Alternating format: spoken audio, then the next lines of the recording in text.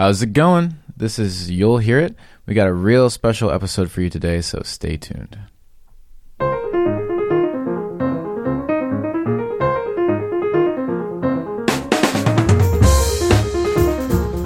All right. So, if you're tuning in today, that means you're probably a fan of the You'll Hear It podcast, maybe, hopefully.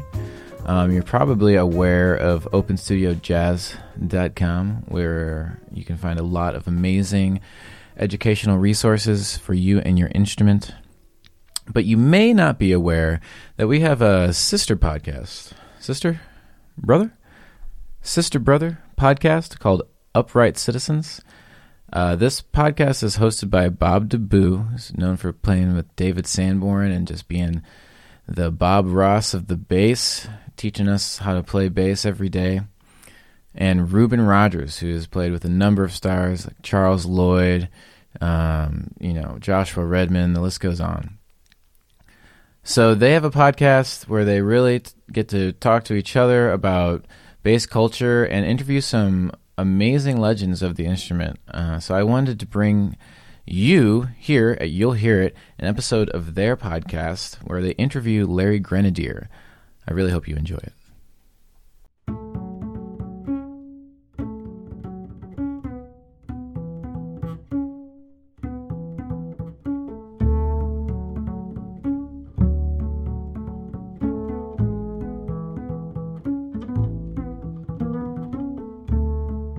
Welcome, one and all, to another episode of Upright Citizens, your home of everything bass-centric. And this is Ruben Rogers speaking, and my other bass partner in crime, Mr. Bob DeBoo. What's up, Ruben? How you doing, brother? Doing great. Great to see you. All right. You're there living in a very colorful Missouri. I know things are a little colorful is right now. Good word for Missouri. Yes. Yeah, it's beautiful. Yes. Tell me about it. I'm out here in Santa Cruz, and we have a special guest today. He's actually in Kingston, New York. I'd like to actually, give some superlatives to describe this young gentleman. I use young as quotes.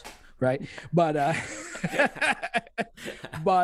I mean, we try not, we prepare some for this podcast usually, but I like to leave some room for some kind of spontaneity, which is my spontaneity was right before we got on this whole thing, and give my brother this give his respect and words of love, while we can. And how can I describe this young man? He's a true virtuoso, dexterous, imaginative. I wrote these down if y'all didn't realize this. And his sound and his bass personality is infectious. I have these students that come to me every once in a while, and you can always tell who they're influenced by. You can hear the Ron Carters, you can hear the Ray Browns, you can hear maybe sometimes Jimmy Garrison, even the Christian McBrides. And this young man falls right in there in that same lane. Whenever I hear these basses, I always tell them, never be a bad imitation of so-and-so, because no one wants to hear that, But it's almost hard for that, because these gentlemen have very, transcendent sounds and infectious personalities on the instrument. With that said, we'd like to introduce the great, legendary Mr. Larry Grenadier. What's up, LG? Hey. Great pleasure to share this time with you guys and talk everything about bass. Yes. Here we are. Thanks for taking the time, brother. I mean, I know I was going to say out of your busy schedule, but let's say semi-busy schedule in this crazy time that we're all living in, right? Well, it's like either wash the dishes or do the laundry or go to the grocery store. I mean, the days do fill up, right? It's funny how that is, right? Like, yeah. I mean, shoot, that you actually have a schedule. I'm like, wait, did I touch the bass? Oh, no, I didn't touch the bass yet. Unfortunately, but Anyway, always thinking about it though, right? Yeah, it's always in the back of my brain, my mind, right here. This big old noggin I got. But anyway, well, let's start with, we're gonna creep, from back and bring it forward, and keep it kind of condensed. But you of course you play with some great musicians, from the Joe Henderson to the Stan Getz, obviously to the Brad Meldau, Johnny Griffin. There's a whole list of people that we can talk about that you play with. But let's focus on in the early days. Obviously you were listening with people who were listening to you, heavy musicians, experienced, right? Experienced listeners also on and off the bandstand, right? Would you say your sound or your time conception was developed from just being around those people, or just kind of like knowing that you had to be in a certain kind of lane to even play with these kind of people? I mean, give us like a little synopsis of what that was like playing in those times, and how it influenced your sound and your conception. Sure. I mean, I think the ability the chances that I had as a youngster, like teenager, specifically, like 16 through up to 20. Through college, let's say, was that I was extremely lucky to kind of be at that moment where I could still play with a lot of different people coming through town who didn't have a rhythm section, who expected the local rhythm section to deal enough so it didn't mess them up. Right. I think that's all they really were hoping for, like don't mess my shit up. Yeah. That's enough. At a young age to find out what people expected from the bass, what they thought, well, this is a given that the bass player provides these services to the music, as opposed to, going through a music school and learning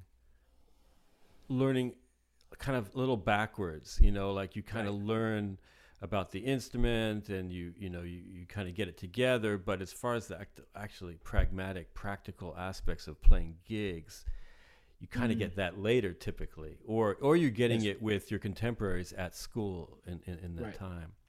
Right.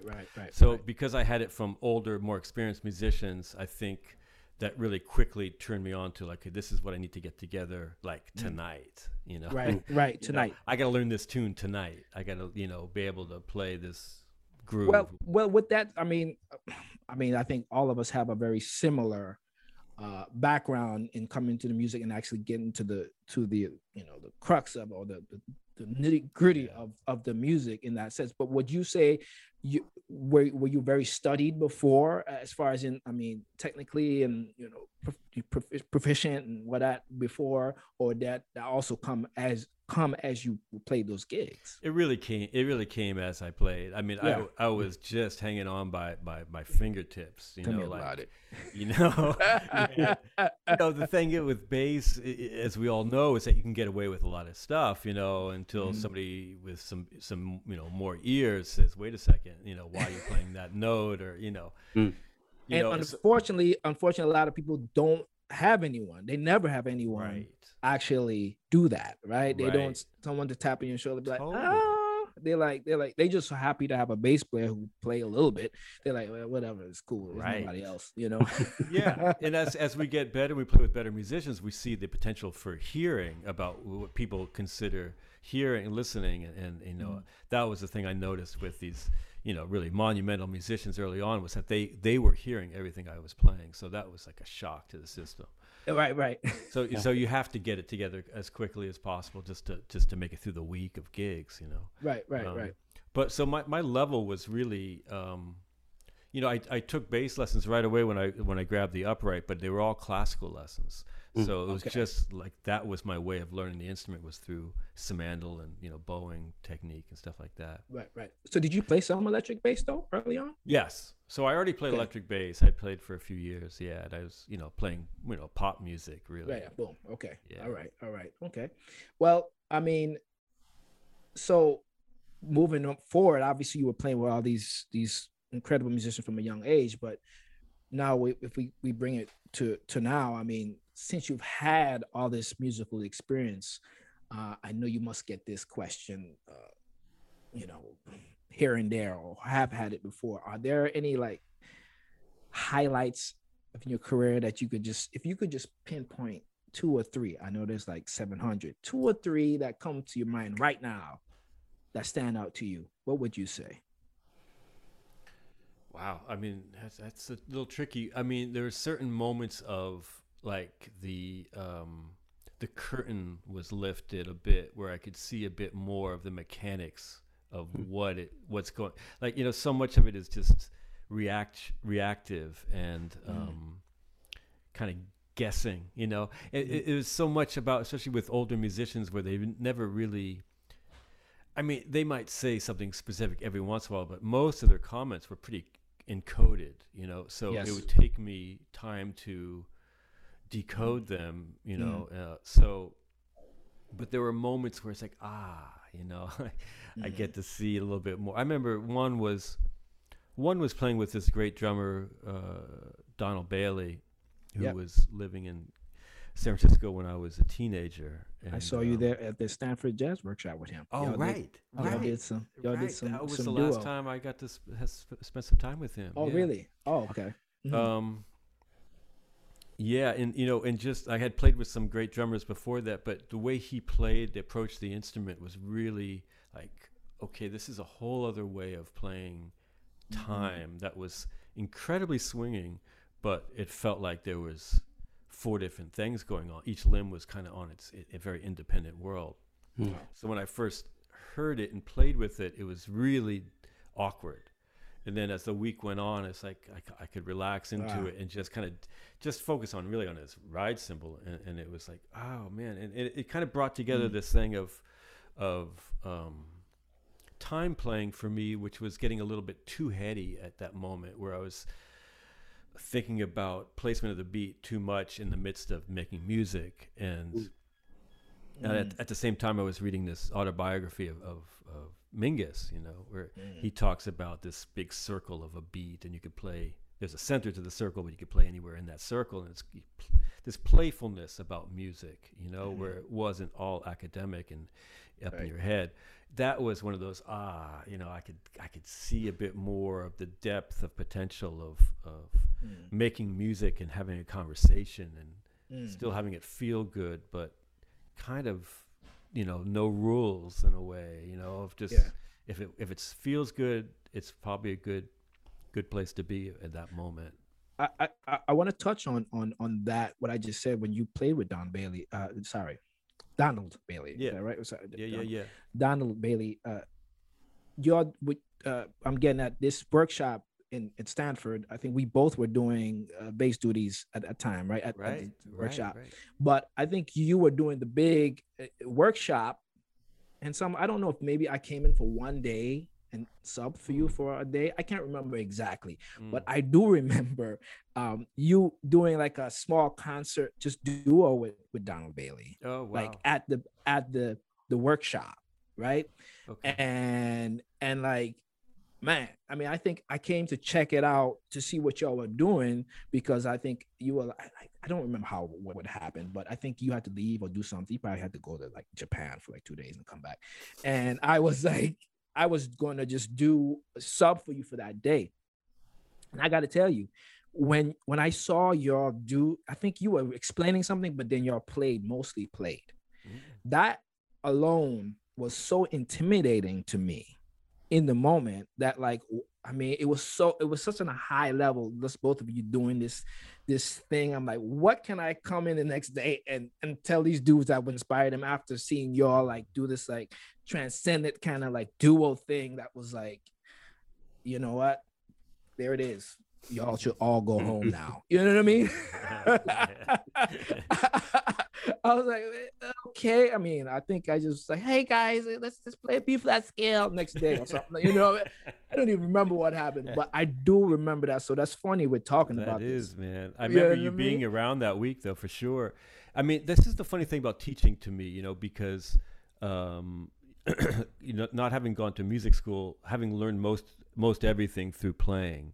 Right. But then having students, ask, how do you do such and such?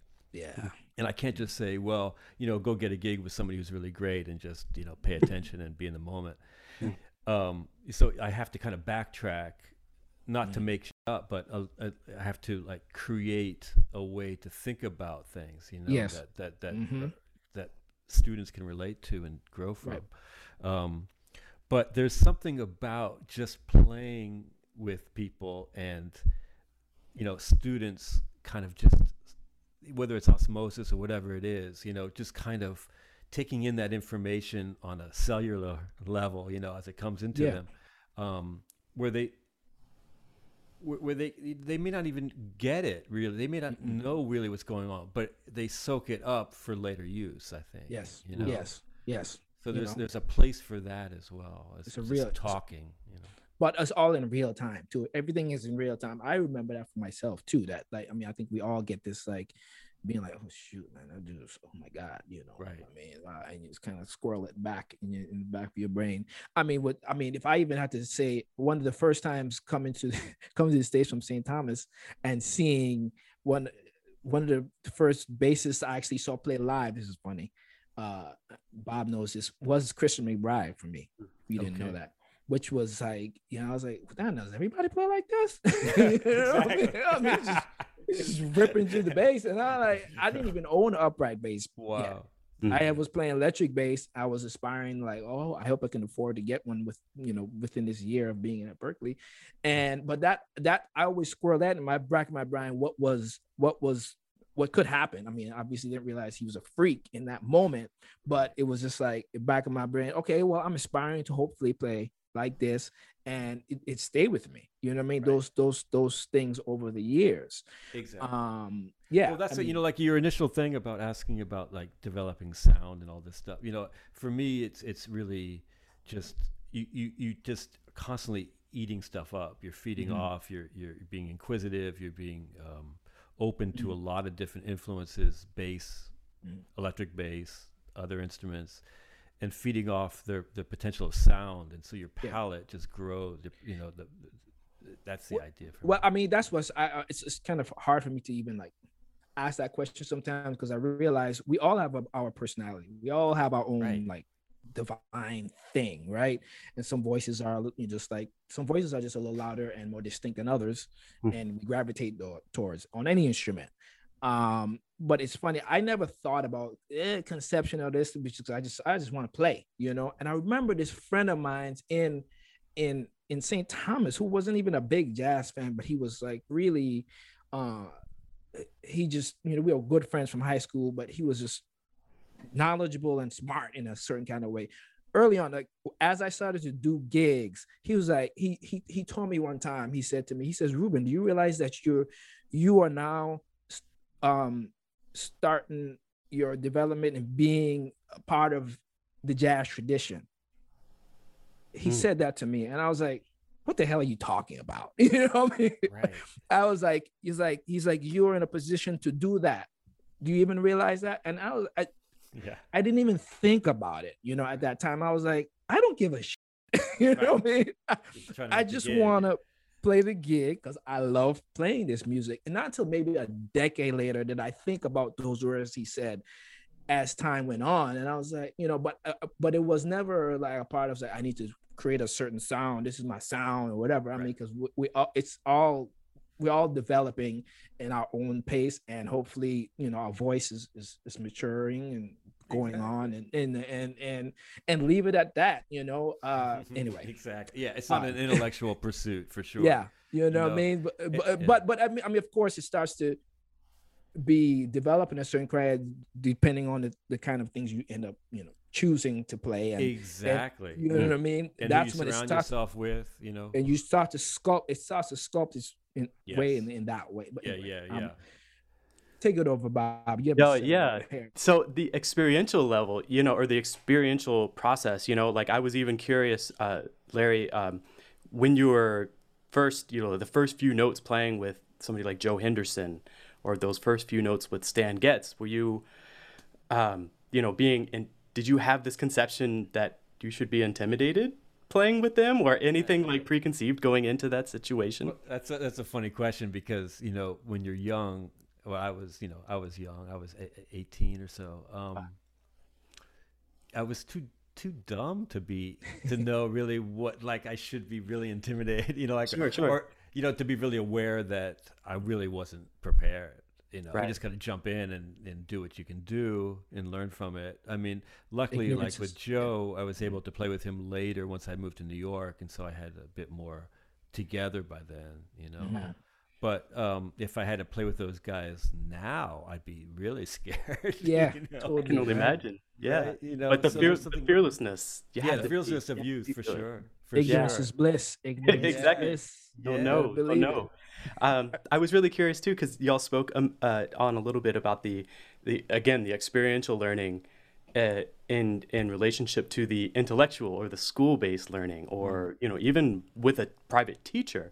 And so learning all of this information and being open to it and understanding what it is like that needs to happen for the gig. I'm aware that also going back to Stanford, you went and studied. You didn't study music at Stanford University, right? You got an English degree at Stanford. So was that an intentional? Did you? I'm just curious. Like, was that intentional, or were you just really into literature? I went. I started as a music major for about a month, and it just wasn't set up for me to really. It wasn't the best use of my time, let's say. There, Study music. Yeah, they had some interesting programs going on, but it really wasn't in my world. Was that mainly because you were already playing gigs with like some of the best musicians in the world? Yeah, I mean, well, yeah, it's just like a school like that, especially back then. Its focus was not on jazz bass, let's say. Okay. Right. So once I saw the other departments, what was going on, I was like, okay, I think I'll do something else. But also, I really was able to do that because I was doing a lot of gigs in San Francisco at that time, where I felt like, well, there's my jazz education. I don't really need to duplicate it during the daytime. There you go. Right. There you Yeah.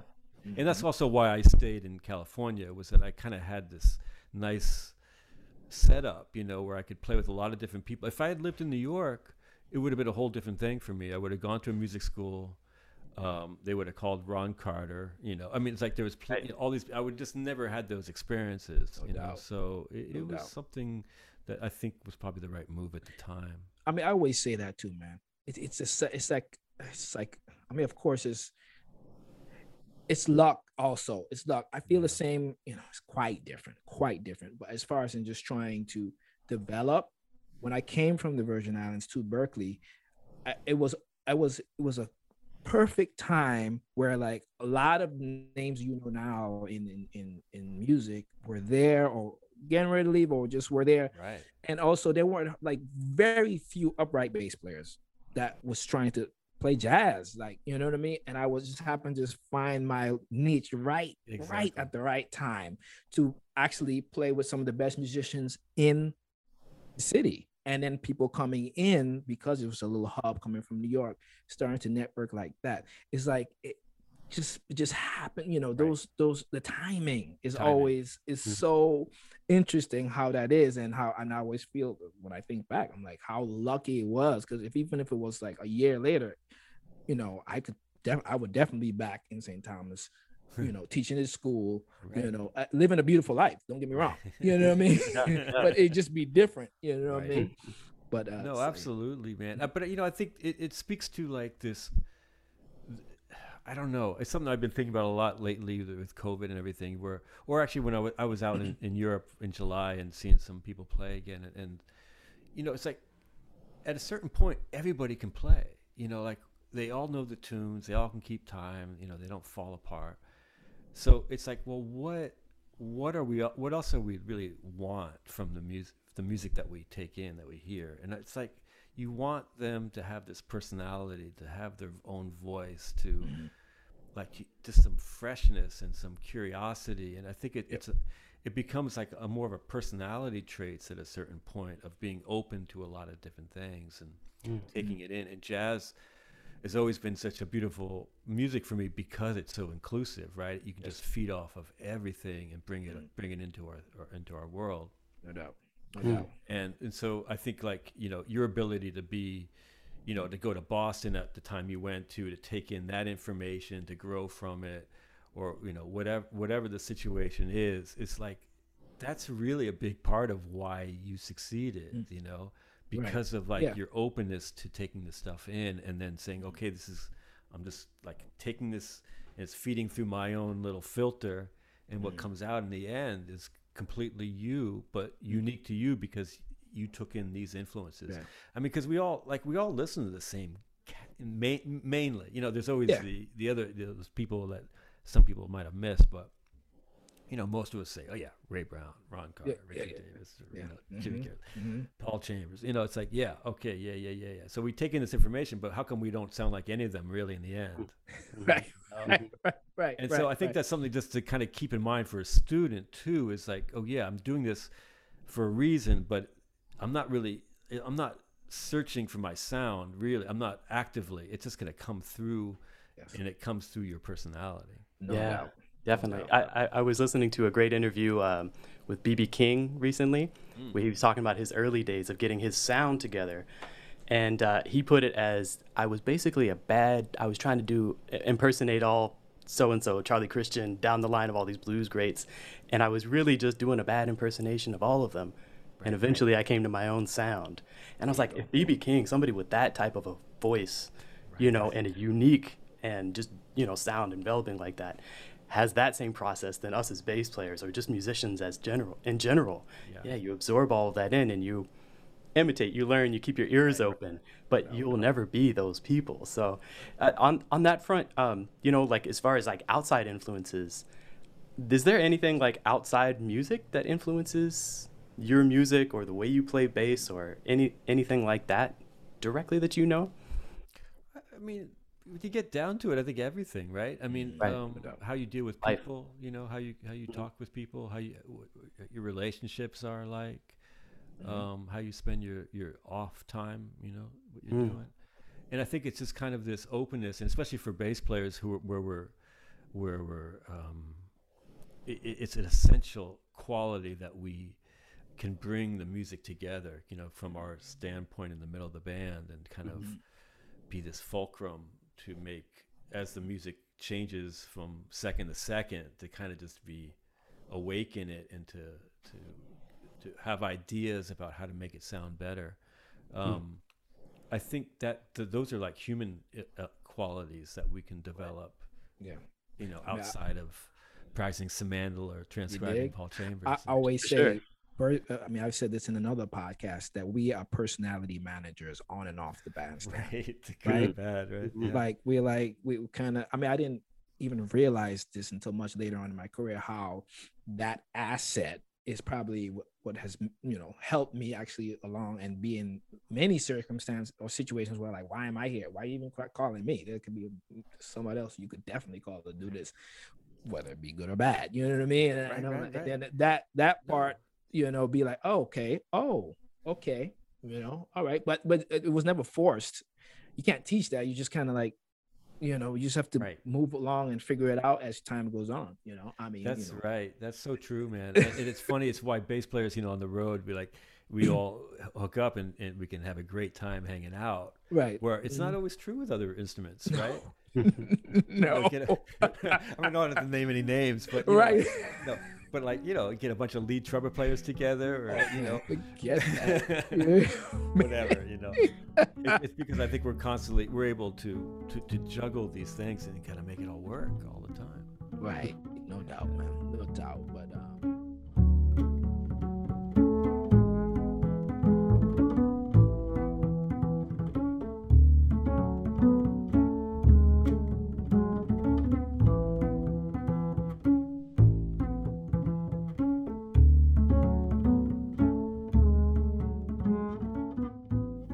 All right, amazing stuff. So again, this is You'll Hear It. Thank you so much for listening.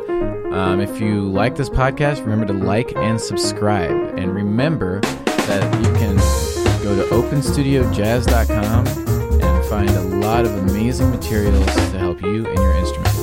Until next time, happy practicing.